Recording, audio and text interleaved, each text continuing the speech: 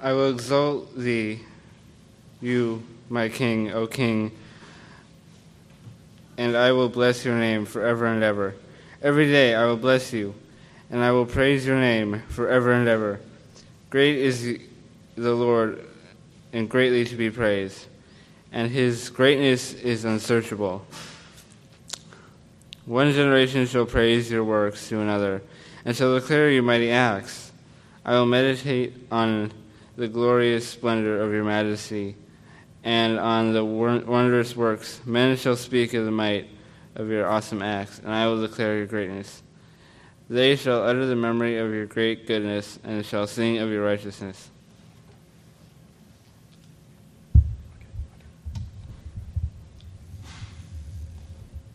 The Lord is gracious and full of compassion, slow to anger and great in mercy. The Lord is good to all, and his tender mercies are over all his works. All your works shall praise you, O Lord, and your saints shall bless you. They shall speak of the glory of your kingdom and talk of your power, to make known the sons of men his mighty acts, and the glorious majesty of his kingdom. Your kingdom is an everlasting kingdom, and your dominion endures throughout all generations. The Lord upholds all who fall, and raises up all who are bowed down. The eyes of all look expectantly to you, and you give them their food in due season. You open your hand and satisfy the desire of every living thing. The Lord is righteous in all his ways, gracious in all his works. The Lord is near to all who call upon him in truth. He will fulfill the desire of those who fear him. He will also hear their cry and save them. The Lord preserves all who love him, but all the wicked he will destroy. My mouth shall speak the praise of the Lord, and all the flesh shall bless his holy name forever and ever. You may be seated. May it be said of us this morning and in the days to come that our life would be a life patterned on praise. I'd like to read a couple passages up front to get us into today's psalm. 2 Samuel, just reading some excerpts. Chapter 22. David spoke to the Lord the words of this song on the day when the Lord had delivered him from the hand of all his enemies and from the hand of Saul. And he said, "The Lord is my rock and my fortress and my deliverer, the God of my strength, in whom I will trust." Do you hear the resolve?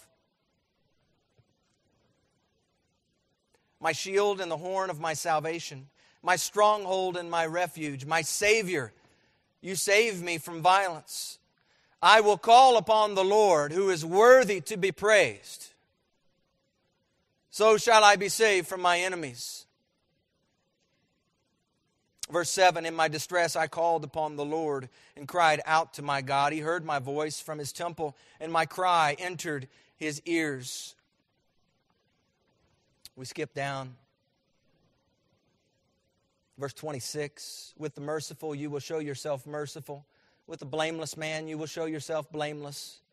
With the pure you will show yourself pure, and with the devious you will show yourself shrewd. You will save the humble people, but your eyes are on the haughty, that you may bring them down. For you are my lamp, O Lord. The Lord shall enlighten my darkness. For by you I can run against a troop. By my God I can leap over a wall. As for God, his way is perfect.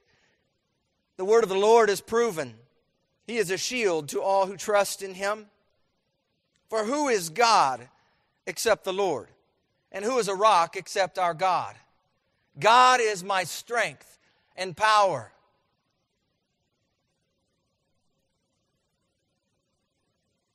Is he yours this morning? He makes my way perfect. He makes my feet like the feet of deer, sets me on high places. He teaches my hands to make war so that my arms can bend a bow of bronze. You have also given me the shield of your salvation. Your gentleness has made me great. You enlarged my path under me so my feet did not slip. Verse 47. The Lord lives. Blessed be my rock. Let God be exalted, the rock of my salvation. It is God who avenges me and subdues the people under me. He delivers me from my enemies.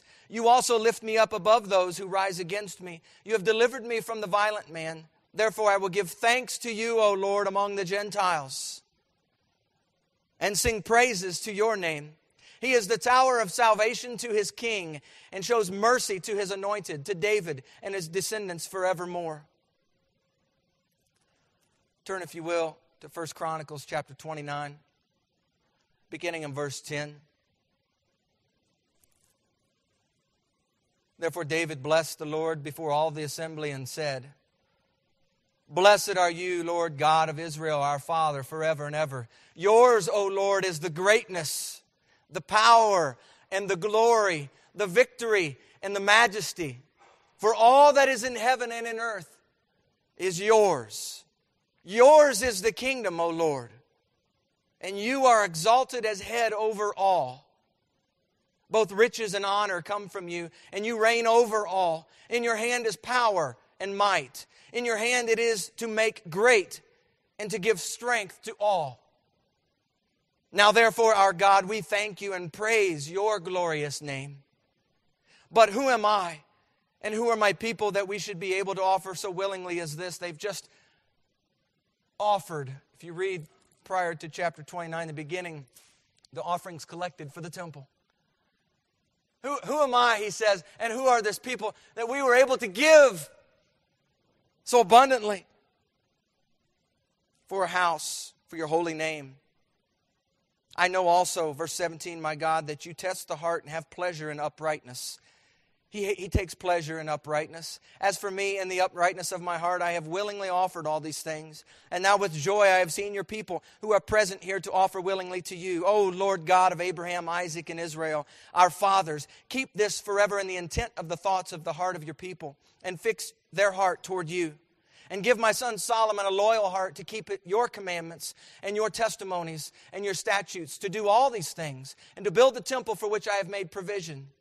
And then David said to all the assembly, Now bless the Lord your God. So all the assembly blessed the Lord God of their fathers and bowed their heads and prostrated themselves before the Lord and the king. I read these two passages to point to one thing in the life of David. His life, even amidst the flaws and the egregious sins put on display in the Scriptures. His life is one of praise. Perhaps there could be many themes attached to David's life, but one theme that I see is that of praise. Praise to his God. David's life is patterned on praise and thanksgiving. You know, a few weeks back, we looked at 2 Timothy chapter 1, verse 13, which speaks of holding fast to the pattern of sound words. David, I believe, as modeled in the Scripture, David held fast to the pattern of praise. As king, David himself magnified the Lord. But as king, he also influenced his people. He inclined them toward the Lord. This was not just something he did off in a corner, isolated. But as king, the Lord had granted him and put him in position to be able to influence others for his kingdom, for his glory, for his purposes. And so these excerpts of praise read up front in 2 Samuel and 1 Chronicles are examples of David's life pattern of praise. Individually, he praised the Lord, but his life, serving as king, resonated with praise for the God who called him into service. And as you read Chronicles, Samuel, portion of the Kings, you recount the life of David. And in the Scriptures, you see the good, the bad, and the ugly, don't you, of David. Scripture puts him forth as a man after God's own heart. And yet the Scripture also recounts his life of murder, adultery, an absent fatherhood. Those are laid open and bare for all to see in the Scriptures. Sin's ramifications are evidenced in the life of David. The Bible doesn't try to cover these things up. The Bible says holy men wrote as they were carried along by the Holy Spirit, 2 Peter chapter 1. But why did they write these things? Well, Romans 15 verse 4 tells us whatever things were written before were written for our what? Learning.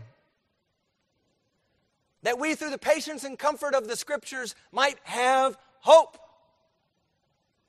Paul says in Corinthians chapter 10 verse 11, all these things happened to him. He's talking about the example of God's people, Israel. All these things they did to provoke the Lord, angered the Lord. He said all these things happened to them as examples, and they were written for our admonition, for our instruction.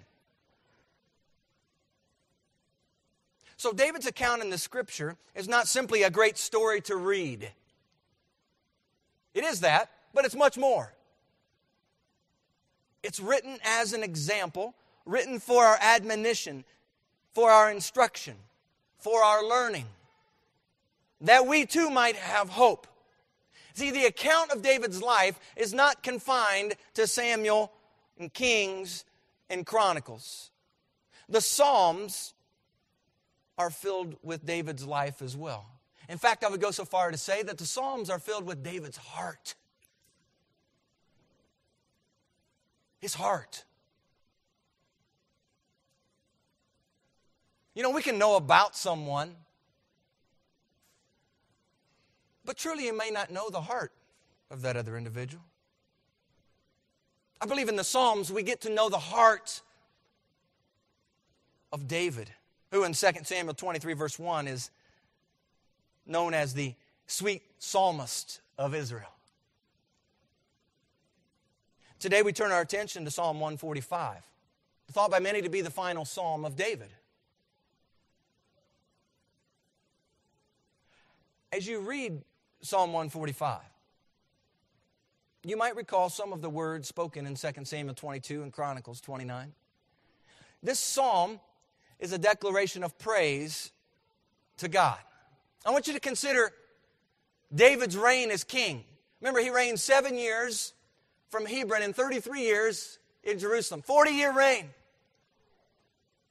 Much of his life revolved around praising and thanking God for His goodness. One evidence of that in the Scriptures can be found in Chronicles chapter 23. I found this fascinating as I was studying and looking at things pertaining to the life of David. In Chronicles 23, 1 through 5, it says, "Now the Levites were numbered from the age of 30 years and above, and the number of individual males was 38,000. That's a lot of Levites. Of these, 24,000 were to look after the work of the house of the Lord. 6,000 were officers and judges. 4,000 were gatekeepers. And 4,000 praised the Lord with musical instruments, which I made," said David, "for giving praise." You see, David set in place 4,000 people.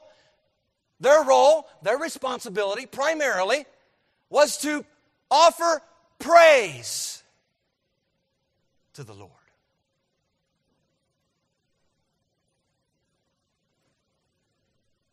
You see, the evidence is pretty clear in the Scripture. What David thought about this, the priority that David placed upon praise to his God. David's life, church, is a life patterned on praise. And Psalm 145 reflects such a life. It's a life offered to us by the Scriptures as an example, meant for our learning, meant for our admonition.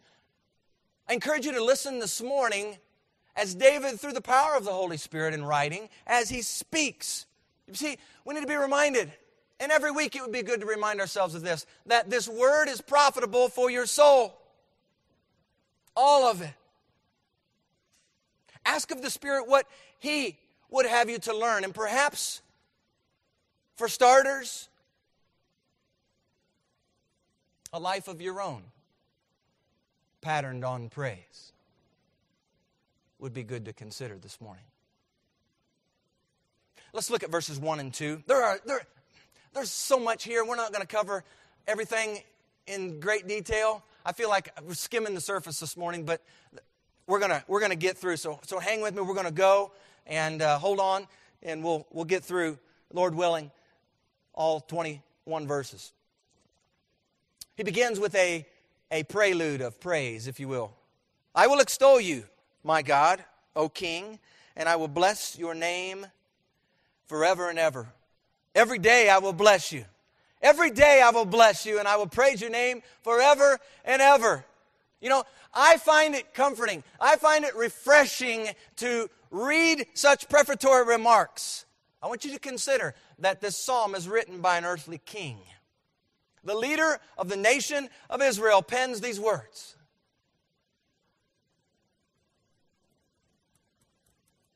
And you hear immediately the heart of David in this psalm.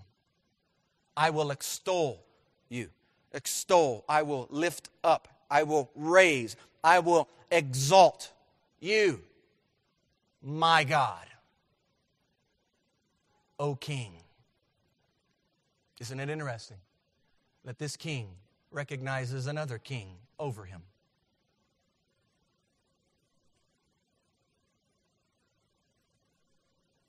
I will bless your name forever and ever. Forever and ever.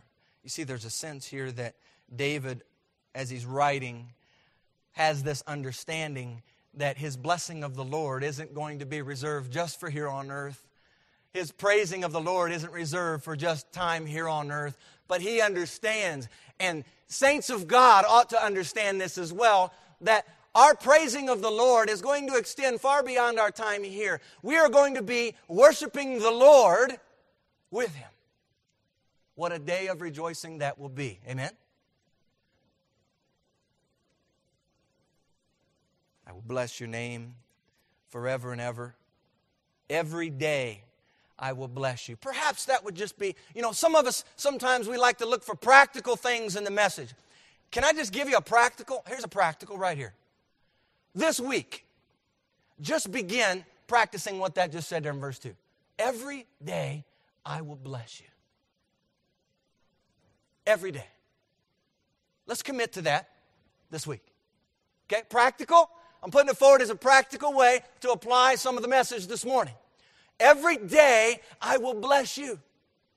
Now, every day this coming week might not all be mountaintop experience. I want you to be ready. I want you to be prepared for it.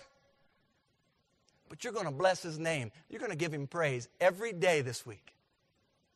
Let's put that into practice this week. So from this preface of praise, in 1 and 2, David then exalts the greatness of God. That's just verses 3 through 7. We're just going to look at the greatness of God. Okay?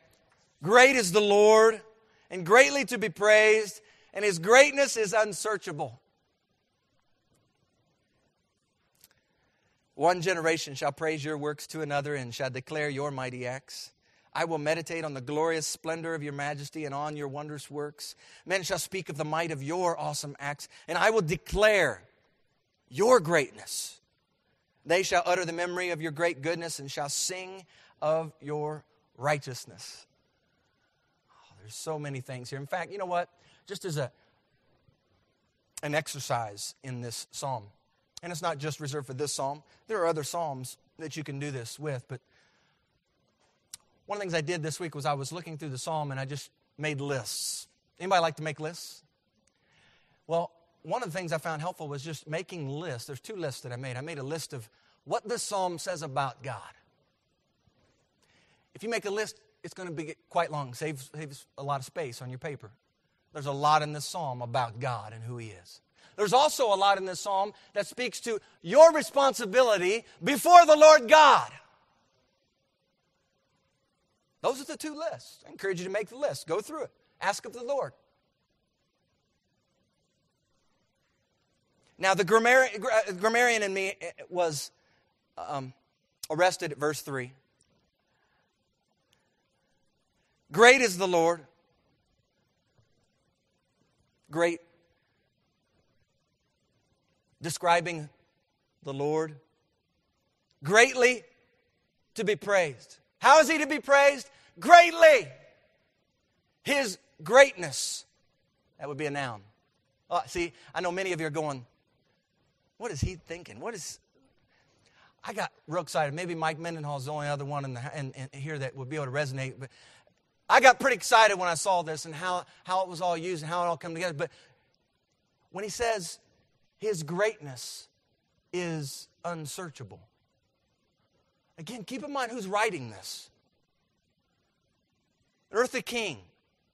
For a king to submit that someone else is beyond his understanding. That's the idea. Unsearchable. Church, that takes a bit of humility. It speaks to his willingness to humble himself under, as Peter writes, the mighty hand of God. This king aligned himself under the hand of God. And he's declaring His greatness is unsearchable.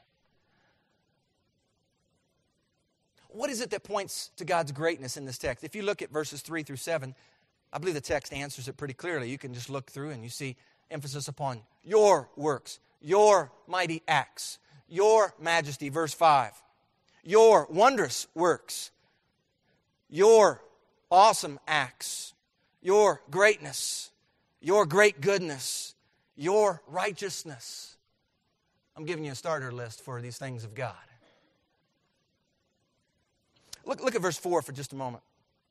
One generation shall praise your works to another and shall declare your mighty acts. Now, in a group like this term, generational faithfulness, many of you have heard that terminology.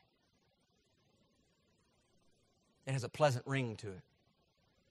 And the Scriptures elsewhere speak to the importance of passing along the message of the Lord to the next generation. Generations. I'd like you to see two things here in the text in verse 4. Perhaps the tendency is to get stuck on the first part. One generation shall praise your works to another. It's a praise ye the Lord for His works. Okay? Take the time, church, to praise His works to the ones entrusted to your care. Point out the wonders of God. Draw their attention to the God who made all things. You know, this past week I was walking downtown with my daughter. And I remember sitting down on one of the benches outside the city market. It was a beautiful day. There were many people gathered down there at the city market, eating, walking around. The farmer's market had opened up. It was day one of the farmer's market downtown. Amidst all of this, after we purchased, got some pizza, had lunch, took it outside, sitting on the bench, and we paused and we thanked the Lord for His provision of food. But we also were grateful to God for all that He's done. And in that particular moment, I was drawn to praising God for time spent with the daughter that He had entrusted to me. It was just the two of us. And I was also reminded of a while back while having a walk with another daughter. It too was a beautiful day, as I remember, and we were walking around and acknowledging the work of the Lord as we walked. And I remember saying to her, "Didn't God create a beautiful day?" You see, there are moments in your life when you have opportunity to speak and to point your children to the one who has made all of this possible. We don't have to have some set curriculum. Church, you have been given the Holy Spirit.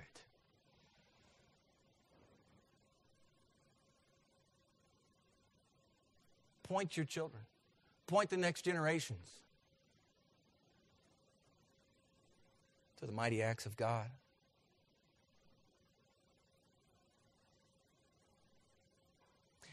It's my hope that as we help them see how great this God is that we serve, that He's not simply a God whose name just happens to pop up in a Sunday morning message,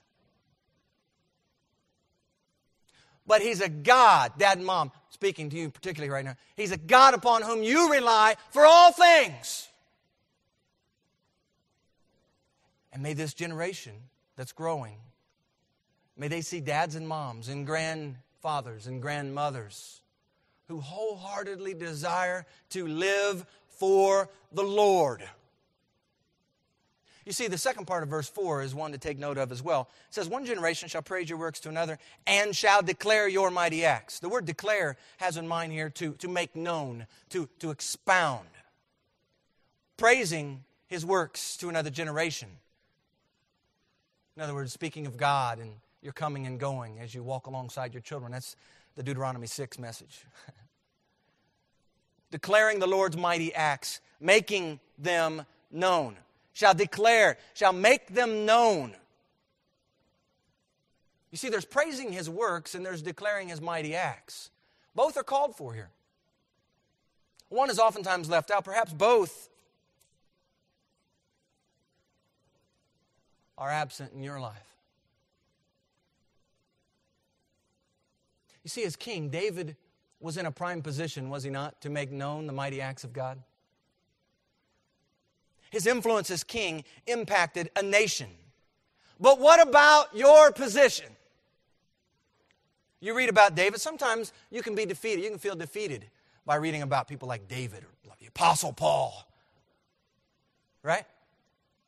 Let's ask the question, what about your position? What about where the Lord has planted you? Single? Married? Where's the Lord planted you? If you have the Spirit of Christ in you, you are equipped and ready to make known the mighty acts of God. God has given you all you need for godliness in life. That's what the Bible says in 2 Peter chapter 1. And yet, being equipped, there is work on your end to be done right now. Declare His mighty acts. What mighty acts, you ask? Well, for starters, how about His mighty act of salvation? Huh? Can you make known what He's done in you? Can you do that? Can we do that? I hope we can. I hope we're not ashamed. Do you look for opportunities to declare this particular mighty act? You see, the next generation, no doubt, needs to hear this declaration and see a life lived in accordance to this declaration. See, it's one thing to declare it. It's another thing to live it, right? We've talked about this. The Sermon on the Mount spoke to this quite often. But there's more. It's not just the next generation. Let's make this a little bigger. Let's broaden it. It's your neighbor. Remember that second commandment Jesus speaks of, following you shall love the Lord your God? The second is like it, you shall love your neighbor as yourself. You see, let's be about practicing this declaration to our neighbor. Praise His works to another generation. Declare His mighty acts. Both are intended to engage, here it is, both are intended to engage the mouth. Both show forth the condition of your heart. Because the Bible says that what comes out of our mouth is an indicator of what's in our heart, right? There's a connect between what we speak and what's in our heart. We can't disconnect those two. They're connected. That's like when we talk about in terms of anger. When you get angry, the angry words flow out of and stem from an angry heart.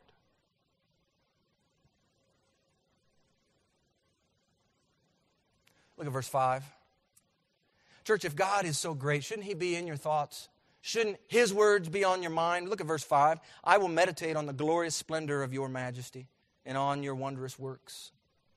That word meditate there has in mind the idea of to ponder, to study, to be in remembrance of. Psalm 1 verse 2. Remember the verse, but his delight is in the law of the Lord. And in His law he what? He meditates day and night. Psalm 119:97. Oh, how I love your law. It is my meditation all the day. Psalm 19:14. May this be a prayer for you. Let the words of my mouth and the meditation of my heart be acceptable in your sight, O Lord, my strength and my Redeemer. Verse 6. Men shall speak of the might of your awesome acts, and I will declare your greatness. Let me ask, do you tend to declare the greatness of other things or other persons over and above the greatness of God? We live in a culture that elevates personalities, elevates lifestyles. You get the idea that David patterned his life in such a way that he was ready to recount. That's the idea of the word declare there. He was ready to recount the greatness of God at all times. When you're in mixed company, do you find it difficult to declare the greatness of God? In the house of the Lord, declaring God's greatness is like preaching to the choir. Or is it? You see, what ought to be happening among the brethren perhaps is not. Is there a greatness of God factor present in this body? I encourage you, today even, to begin practicing the greatness of God factor. Declare His greatness. Speak of what He has done. Replace the repetitive, here's what I did this week, with, here's what God did this week. Let's declare His greatness. We speak way too much about ourselves.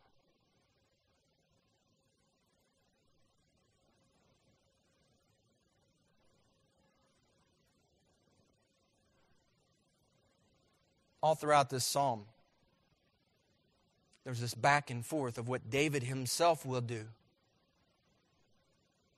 And there's this exhortation of what ought to be, what is expected. The expectation comes in light of who this God is that David serves.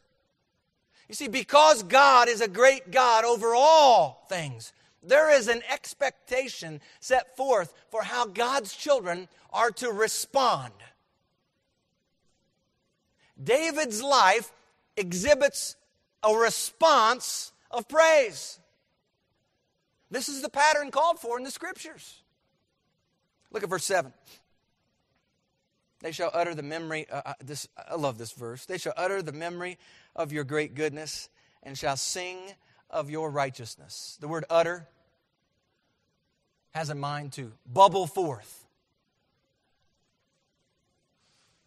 The greatness of God ought to bring out in you a bubbling forth of Him. In song, does it bubble forth?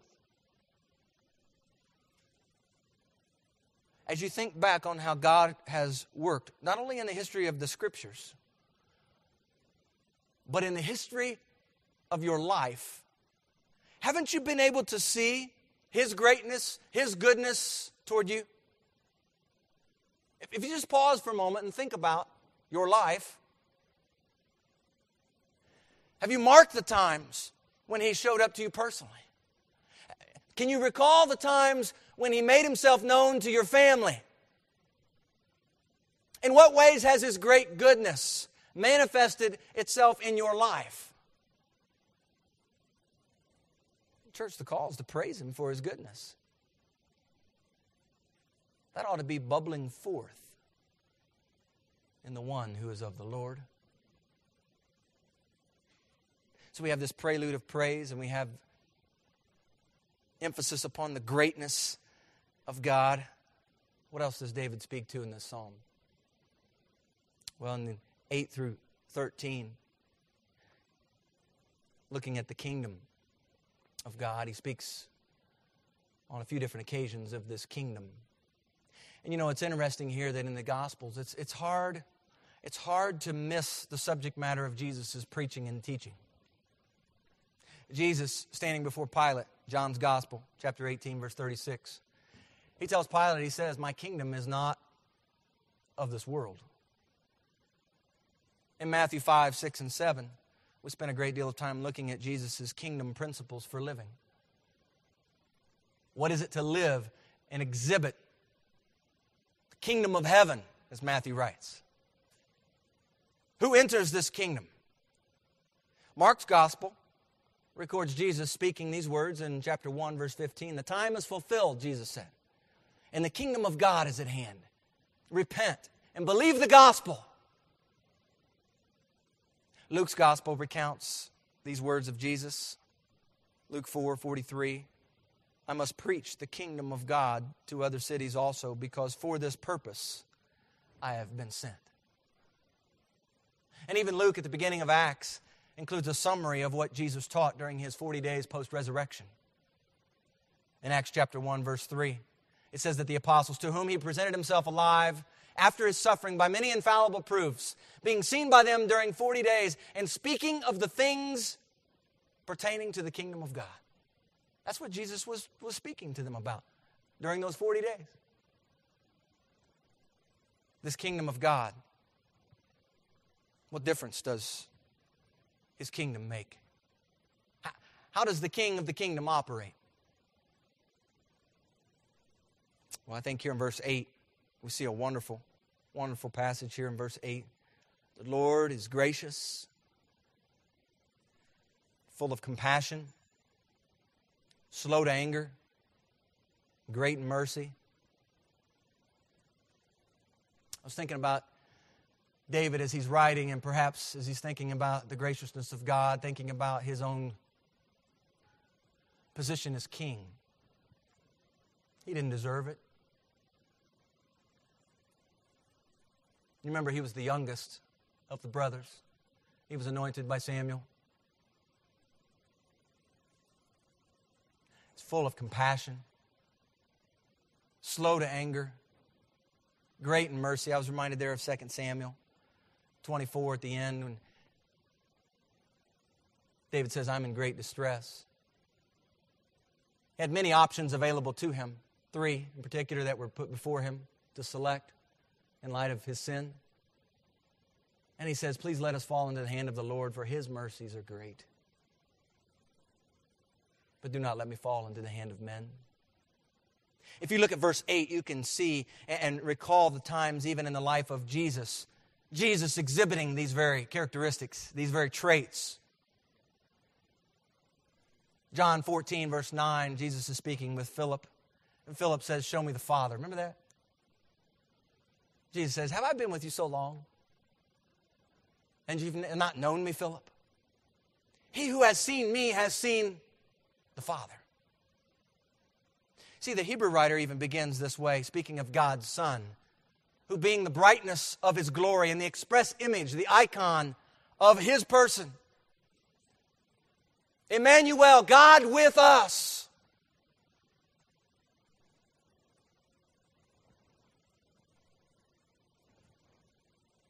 If we took time, no doubt each one could recall the ways in which the Lord Himself has been gracious to us. Ways in which He has extended compassion toward us. Praise the Lord that He is slow to anger. You see, because oftentimes we're so fast, aren't we? We have much to learn from him in this. James says that the wrath of man does not produce the righteousness of God. Verse 9 says, the Lord is good to all. His tender mercies are over all His works. I was reminded here of Matthew 5, verse 45, which speaks of how He makes His sun rise on the evil and on the good, and sends rain on the just and on the unjust. The Lord is good to all. And you know, there are so many today who spurn the goodness of the Lord, do they not? Profane His name. They take no thought of God, nor do they consider His kindness toward them each day. They take no account of the breath that they breathe. They have little understanding of the brevity of life and do not see God as the one who ordains all their days, each one of them.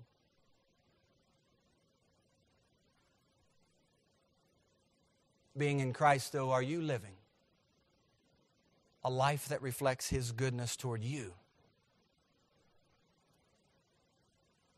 Verse 10 says, all your works shall praise you, O Lord, and your saints shall bless you. There is coming a day, Philippians chapter 2 tells us, when every knee shall bow and every tongue will confess that Jesus Christ is Lord. That day is coming. And yet here in the text, characteristic of the children of God, the children of the kingdom of God, He says, your saints shall bless you. Did you read that? Your saints shall bless you. I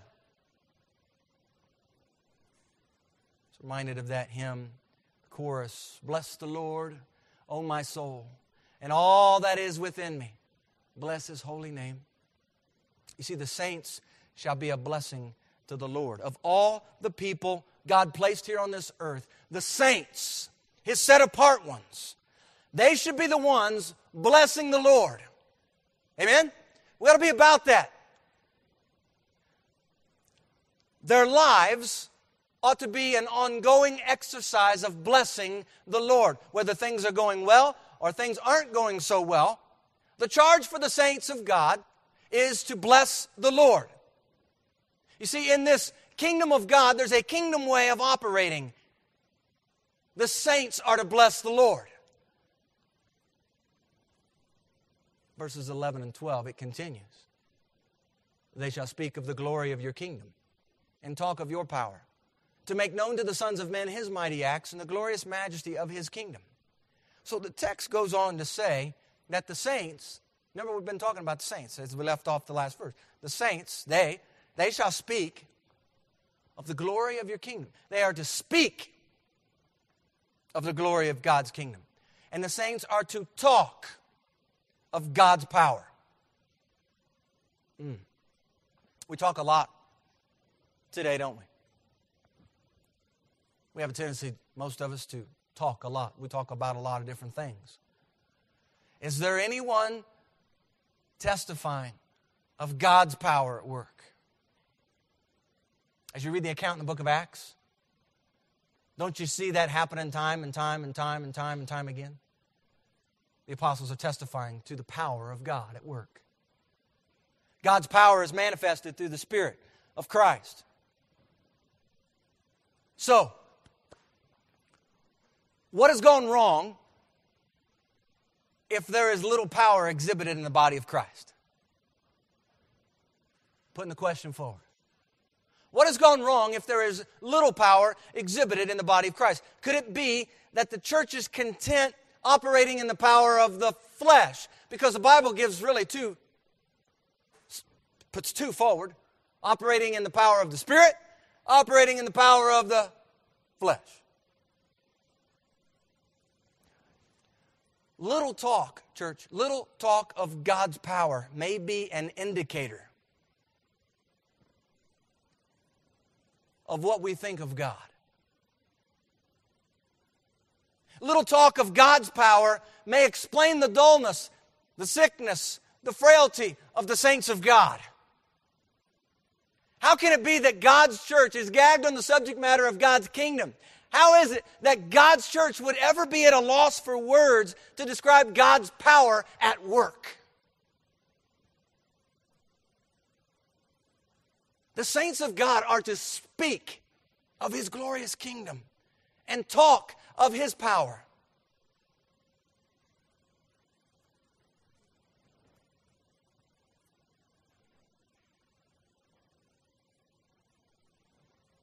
Look at verse 13. Your kingdom is an everlasting kingdom, and your dominion endures throughout all generations. This kingdom of God has been around. It's everlasting.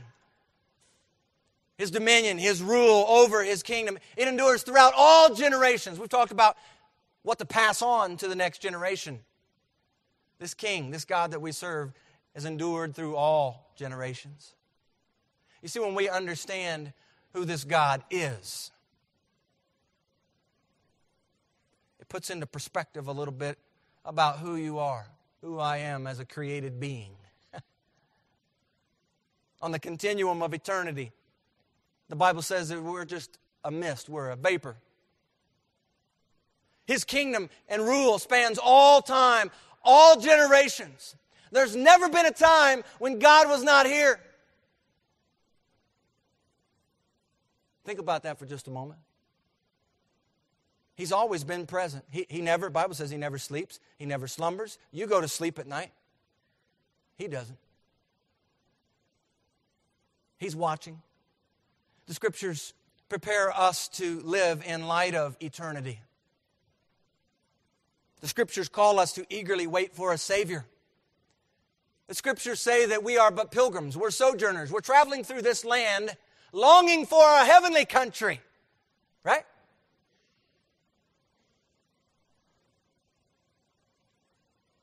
We are to be about purifying ourselves in the interim while we wait for His glorious return. Psalm 145, verse 13, perhaps stirs up another passage of Scripture. You might recall, after going through a period of humiliation at the hand of God, King Nebuchadnezzar is restored by God. I want you to listen to what God did in his life. I just want to read 2 verses. Turn to Daniel chapter 4. At the end of the time, verse 34, chapter 4, Daniel. I, Nebuchadnezzar, lifted my eyes to heaven, and my understanding returned to me.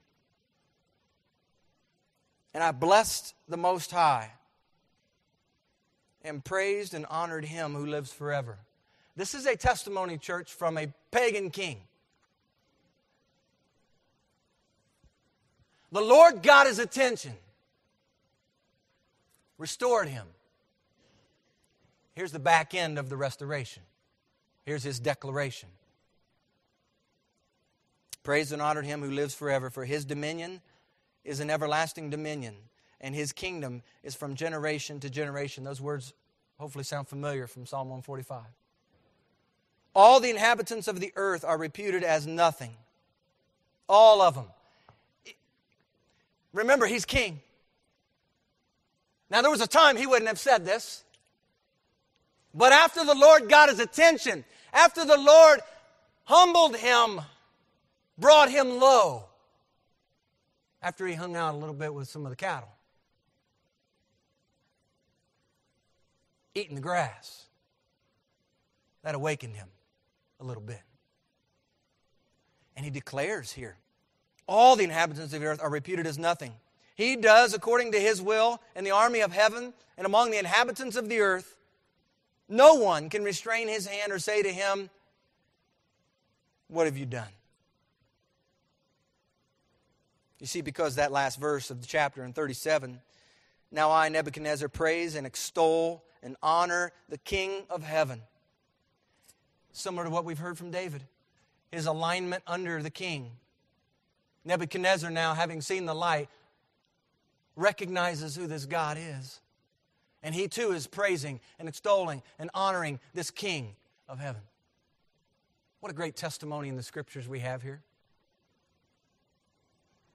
His ways, justice, those who walk in pride, He is able to put down. Those who walk in pride, He is able to put down. Nebuchadnezzar recognized this. This was a testimony of his own life.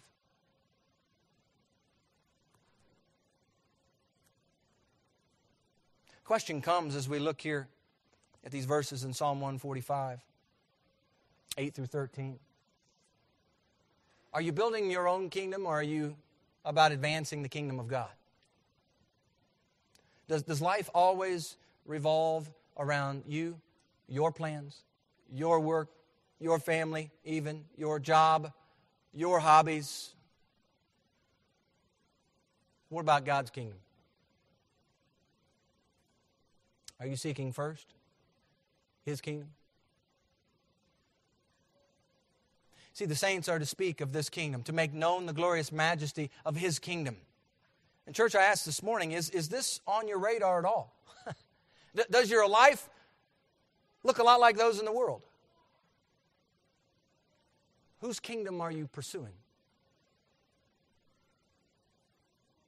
The text continues. Verse 14 through 17. The Lord upholds all who fall. We see here in these few verses mention of the grace of God. The grace of God. We've talked about the greatness of God. Talked about the kingdom of God. We see here David also speaks to the grace of God, who this God is that he serves. Key word here, I believe, in these few verses is all, right? If you just look at it and you can kind of underline or make note, the Lord upholds all who fall, raises up all who are bowed down. The eyes of all look expectantly. The Lord is righteous in all His ways, gracious in all His works. His grace is available to all. Do you think David knew anything about the Lord upholding those who fall? The Bible, does it record anything, mention anything of a fall of David? You bet it does. The Lord upholds and raises up. That may very well speak to some of you this morning. You may find yourself bowed down, low, have fallen. But we even see in 15 and 16 the extension here, I believe, in the text. To all living creatures, the eyes of all look to God for their food. And I love this picture. God opens His hand and satisfies the desire of every living thing. He is a gracious God. You see, church, the birds of the air, the lilies of the field, the cattle on the hill, right? They're all His. They're all under His watch care. And so are you. I want you to think about the picture put forth. God opening His hand and satisfying every living thing. Your satisfaction then, in light of that picture, is attached and attributed to the opening of God's hand. He is a gracious God to give you what He gives you. Does your life reflect praise and blessing in light of His grace? In light of His opening of His hand to fulfill the desire? Verse 17 speaks to how God operates. It says He's righteous in all His ways, gracious in all His works. If in the opening of His hand He satisfies the desire of every living thing, is it out of the question to say that all His ways are righteous? Is it hard to conclude that all His works are gracious? And here I'm reminded of Job, and he reminds us that in chapter 1, verse 21, that the Lord gave and the Lord has taken away. Blessed be the name of the Lord.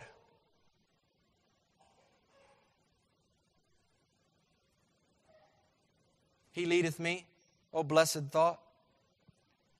In that particular hymn, we read the phrase, content whatever lot I see, still 'tis God's hand that leadeth me. He's righteous in all His ways, gracious in all His works. And we see here in 18, 19, and 20, salvation and wrath of God. They're coupled together.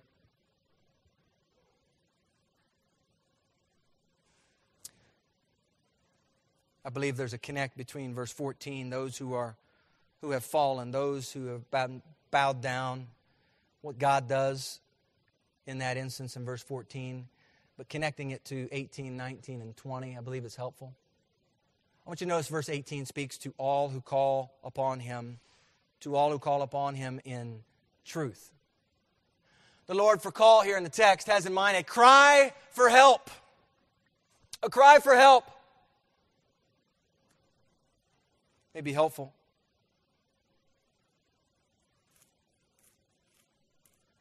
James chapter 4,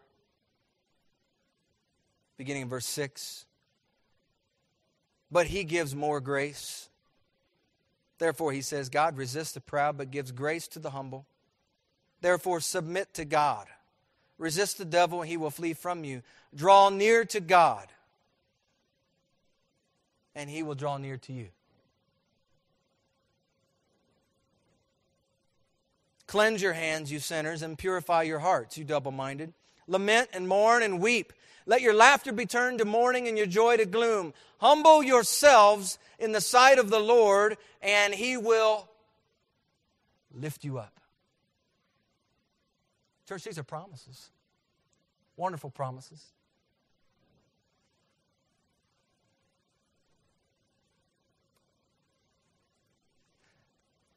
Even Romans chapter 10, verses 12 and 13. As we think about those who call upon the Lord. There is no distinction between Jew and Greek, for the same Lord over all is rich to all who call upon Him. For whoever calls on the name of the Lord shall be saved. Verse 19, back in Psalm 145, it speaks to those who fear Him. He will fulfill the desire of those who fear Him. Is there a connection, you think, between those who call upon the Lord in truth and those who fear Him? I believe there is. This call is a cry for help, a desperate need for God to intervene. I want you to notice, too, in verse 19, what else God will do in light of those calling upon Him in truth and those who fear Him. The text says He also will hear their cry and save them.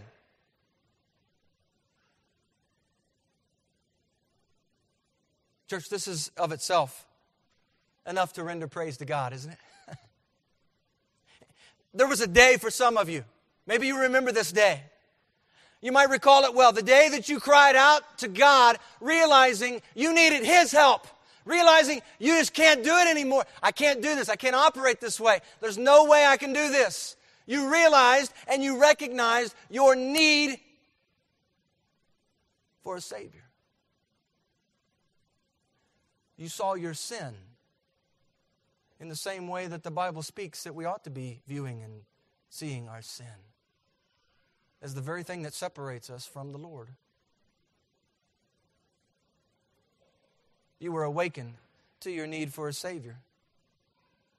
And therein is the key. You realized you had a need. Your eyes were opened. Your ears were opened. Your soul cried out for the living God. Perhaps today we would be reminded of one of the letters Jesus wrote to the church in Revelation. There was a time when life was wonderful and they were all about following in the way of their first love.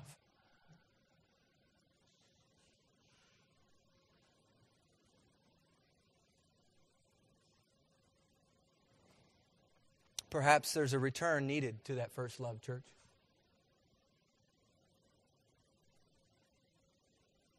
Praise the Lord for His goodness. Praise Him for His salvation. Praise Him that He heard your cry for help, your cry for help. He's near to all who call upon Him in truth. He will fulfill the desire of those who fear Him. He will also hear their cry and save them. Look at verse 20. The Lord preserves all who love Him. You see, He keeps them. He preserves them. They're His. Those that love Him, that is. Do you love Him, church? Do you love His Word? Perhaps one of the reasons we have a difficult time taking up the Word so often and reading it is because we have no real relationship with. We know of Him, but we have no relationship with God. We do not love Him truly, in the sense of the word. You see, it's out of our love for the Lord, out of our relationship with Him, that our love for His Word comes, flows out of that. You're calling upon the Lord, fearing the Lord, and love for the Lord. These are all connected. And verse 20 sets a contrast. Up to this point, the psalm has been a gallery of praise. Rows and rows, you can just see them. Rows and rows of God's attributes, His nature, His character, reasons to praise His name, responsibilities called for in light of who God is. But now, in verse 20, in the midst of who God is, in the context of a God who hears your cry for help, who saves and preserves you, look at the end of verse 20. But the wicked He will destroy. Two kinds of people put forward here in this psalm. Those who love the Lord and the wicked. There are no third, fourth, fifth class of people here. Love the Lord and the wicked. Those who love Him, He will preserve, He will keep. Those who are wicked, He will destroy. Church, I want you to see a foundational element here in this psalm. It's foundational to praise. Praise God. If you've not called upon the Lord in truth, praising Him will not make much sense.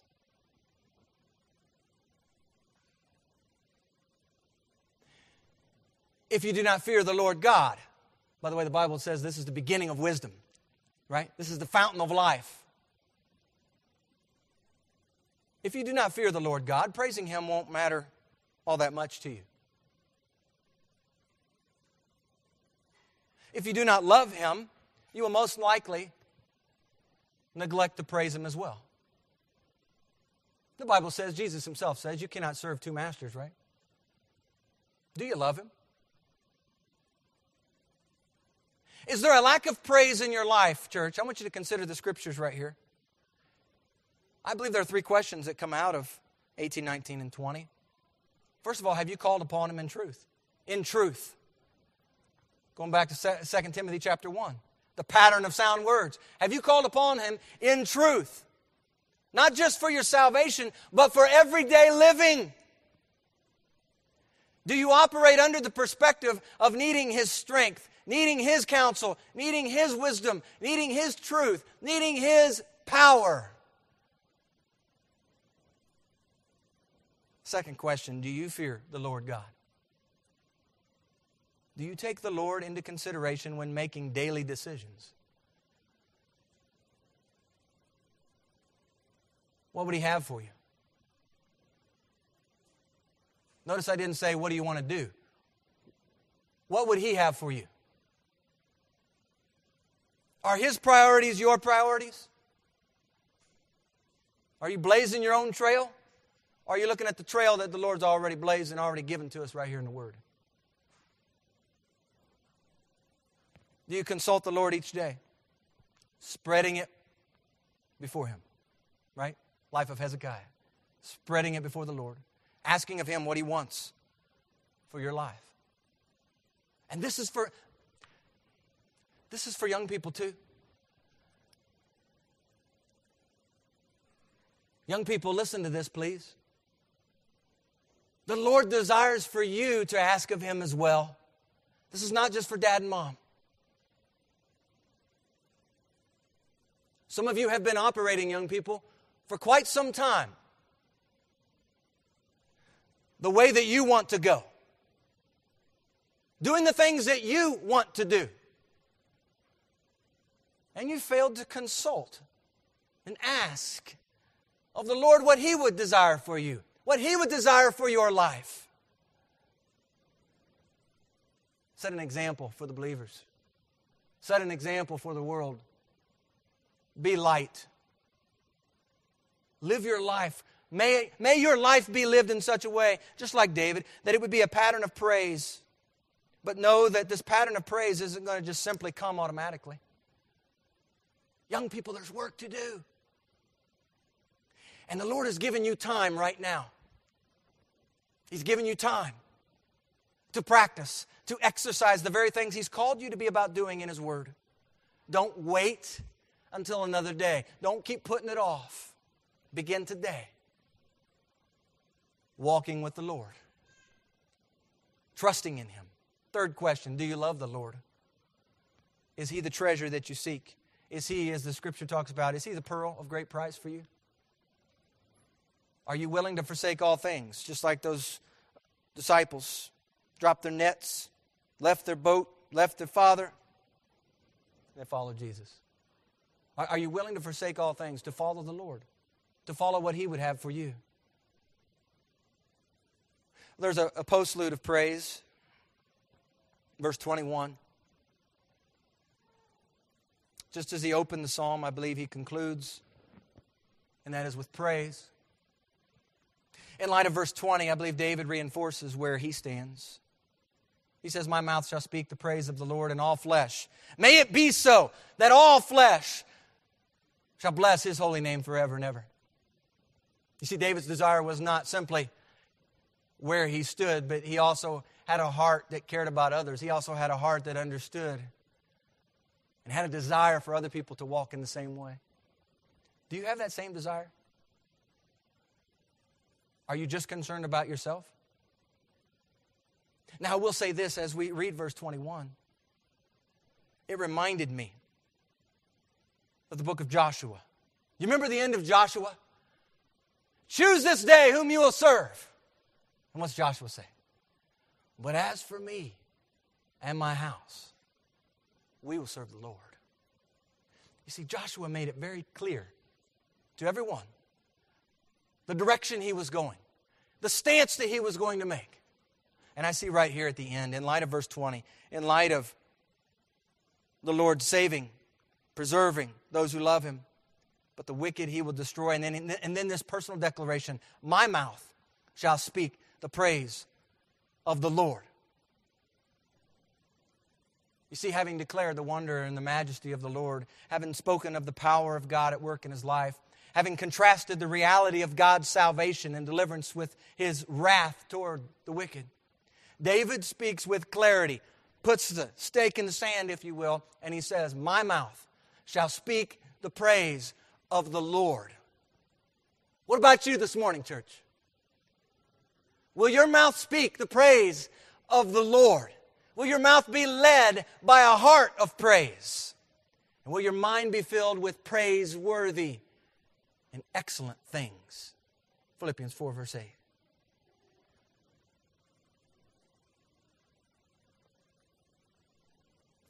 Perhaps some of you look at Psalm 145 and you like a lot of what it says. But for some of you, maybe this is just simply a matter of trust. Do you trust Him?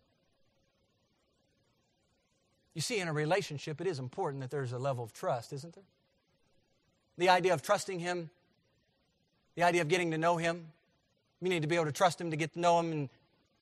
But the Bible talks about, does it not, how we're to walk and how we're to live.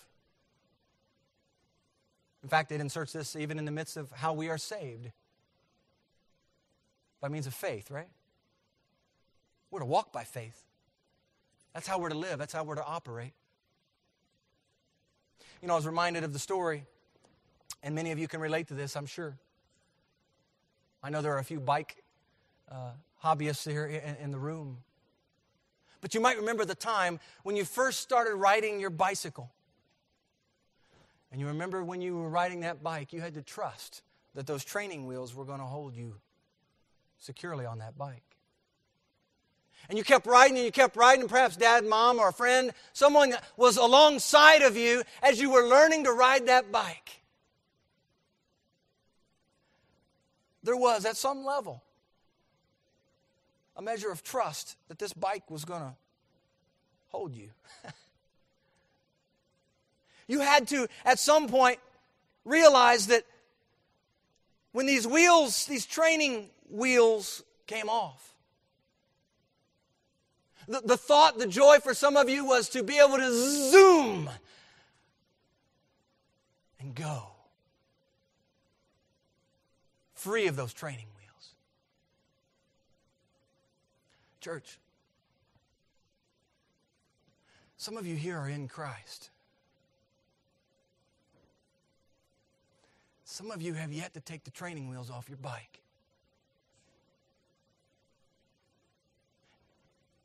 And you're content with that.